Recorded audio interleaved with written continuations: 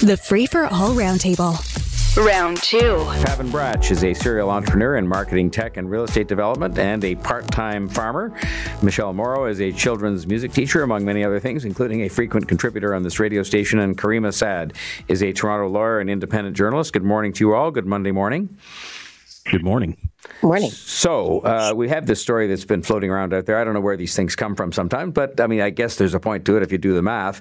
And that is that there's an argument being made here that millions of Canadian salaried workers, so if you get paid a set salary, pick a number, $50,000, that because this year there's an extra day of work on the 29th of February because it's a leap year, not a leaf year, a leap year, that somehow they're calling it wage theft. The whole leap year thing is a kind of a quirk of the calendar, and I think of the lunar cycle or whatever it is. But are we to take this up seriously as an issue, or are we to say, hey, suck it up, folks? Once every 4 years you work this extra day, and other years you get kind of an extra day to do something else when it's on the weekend. I'll start with you, maybe Paven. Yeah, well, listen, I've been an employer for 34 years, and it's funny that I've never kind of dealt with this issue before. I've had lots of salaried people and continue to, and I do think that, it's not appropriate. I mean, we salaried folks have the benefit of being able to take days off and time off. We're not docking them. We're not docking their salary, et cetera, for time away. So I think that whole time side of things fades a bit. So I don't think it's appropriate for this, for salaried employees at all. So say you, Michelle? I'm same with Paven. It's something I've never thought about. When you break it down the numbers, I'm like, oh, this could be a big chunk that people feel they're missing out on. But at the same time, when you're a salaried employee, there is that flexibility that you're given with, like Paven said, being able to take time off or being able to come in late or leave early, that sort of thing, if you need be. If people really did feel as though they were very hard done by, hopefully they have a relationship with their employer. They could say, hey, I'm working this extra time. It's taking me away from X, Y, and Z. What can you offer me in exchange? But as someone I've only ever been paid hourly, the thought of being salary is like heaven to me. So I would be like, yes, I can work an extra day, but I'm probably not I'm probably not a great union member in that respect. Caryma, do you think there's any sort of legal case to be made here? Because this is one of the things where somebody could take this to court and you end up with one of these surprising court decisions that says, yes, indeed, somehow this is quote unquote wage theft. Is that something that you think is likely when you just think about it as a lawyer with your lawyer's hat on? Well, with the caveat that I don't practice that particular area of law, I think it initially come down to the contract, right? What does this contract for the salary say? Does it stipulate number of days? Is it just the dollar amount? And you might get traction if you have several employees within a company who band together and say, well, collectively together, this is what we are missing out on. So there's strength in numbers in that respect. So maybe, but like the other panelists, I've never really thought of this. Yeah, no, I hadn't either. I mean, I think we've spent enough time talking about it, quite frankly. A related kind of matter, just in that it relates to the workplace and how people work and so forth. 41 companies recently tried out a 4-day work week, and all 41, so the story says, say they would make it permanent. And I want to just focus us in. There's many things you could talk about here, but I want to focus us in on one thing, which is, I know maybe one of those things that only people who've been in public life or business people like me focus on, which is, can we get the work done? Can we get the work done and be as productive as we are today? Because people think, this productivity thing can only be talked about by conservatives and hard-nosed business people. But in fact, it relates to the wealth of the country and how much we can be competitive and how much we can get jobs and investment here, which everybody needs. So do you think this 4-day work week would actually be good for that? Starting with you, Michelle, or do you think it would be something that maybe would make it more difficult for us to be competitive and to sort of get the work done, as it were?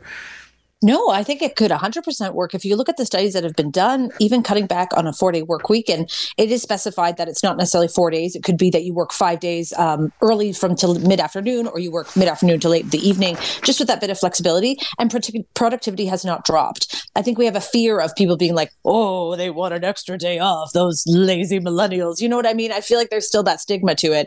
Versus if you say, hey, if you work within this allotted hours and you get that work done, you can clock out early. Everyone that I know would work hard to get it done on time. I think productivity does not affect it at all. I think we're just scared of how it looks. Paven, you said, earlier on when we introduced you, of course, as an entrepreneur, which you are, is this something you think we could adapt to and adapt successfully, or is it something that is a risk if we moved on a widespread basis to this kind of 4-day work week? What do you think? Yeah, I don't know if the same amount of output was on offer when they talked about reducing the number of days worked. I have to disagree. I don't agree with it as an entrepreneur, as an employer. Canada has a significant productivity issue, which means, basically defined as how much we put out per hour worked. And right now, our great nation ranks at the bottom of pretty much every major OECD country. We're just above Turkey. I've looked at the numbers just recently, and worse, on top of that, we are in Canada alone declining at an unprecedented level. So we're producing far, far, far less, and it's diving. So I think it's a terrible idea right now. Adjusting. If you think about it, if you had a business manager and the business manager was there 4 days, now you have to hire another business manager to be on site, which increases your total costs. So there's no change to that. I mean, it's going to drive the budgets up higher. Now, the only exception I can see to this is kind of in the context of a broader shift away from the need for as many people working because of AI and technology. That is something that we're going to have to grapple with because it's not theoretical anymore. It's real, and it's going to impact people at all levels, not just clerical, but right through to lawyers and all kinds of typical white collar jobs. So there may be an argument for that as society shifts, but in general, I would say it's a big no for me. All right, and last but not least, weigh in. Well, I think that right now, people, you wake up, you go to work, you do your commute, there's errands in the day, and the days are short, and rent is high, mortgages are high. And so one of the biggest complaints I hear is that there's just no free time. So I am mindful of what Michelle said, that, this doesn't necessarily mean 4 days, that can be reconfigured in different ways. But I think that people do need time to self-actualize. And this, if it has worked so far in this pilot project, I don't think it's something should be dismissed out of hand. Ideally, in a perfect society, we do have free time for ourselves. That is important. And I would just say, moving on from this, that we can't discount what Paven said as well, though, because people may think productivity is some other egghead concept or a concept dreamt up by hard-nosed, kind of right-wing business people. But the fact is, it relates very much to the wealth of the country. And you may say, well, what does the wealth of the country have to do with anything? It has to do with our ability to pay for, all the health care and the education, all the things that we so much value as a part of our citizenship. So this is something that, shouldn't be dealt with lightly, and I don't think it is.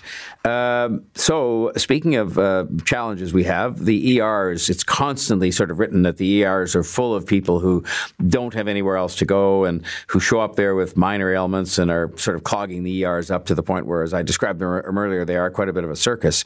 The Star went out and asked a number of the hospitals in the GTA, and they came back, the hospitals did, and said, no, the people who are in the ERs belong here.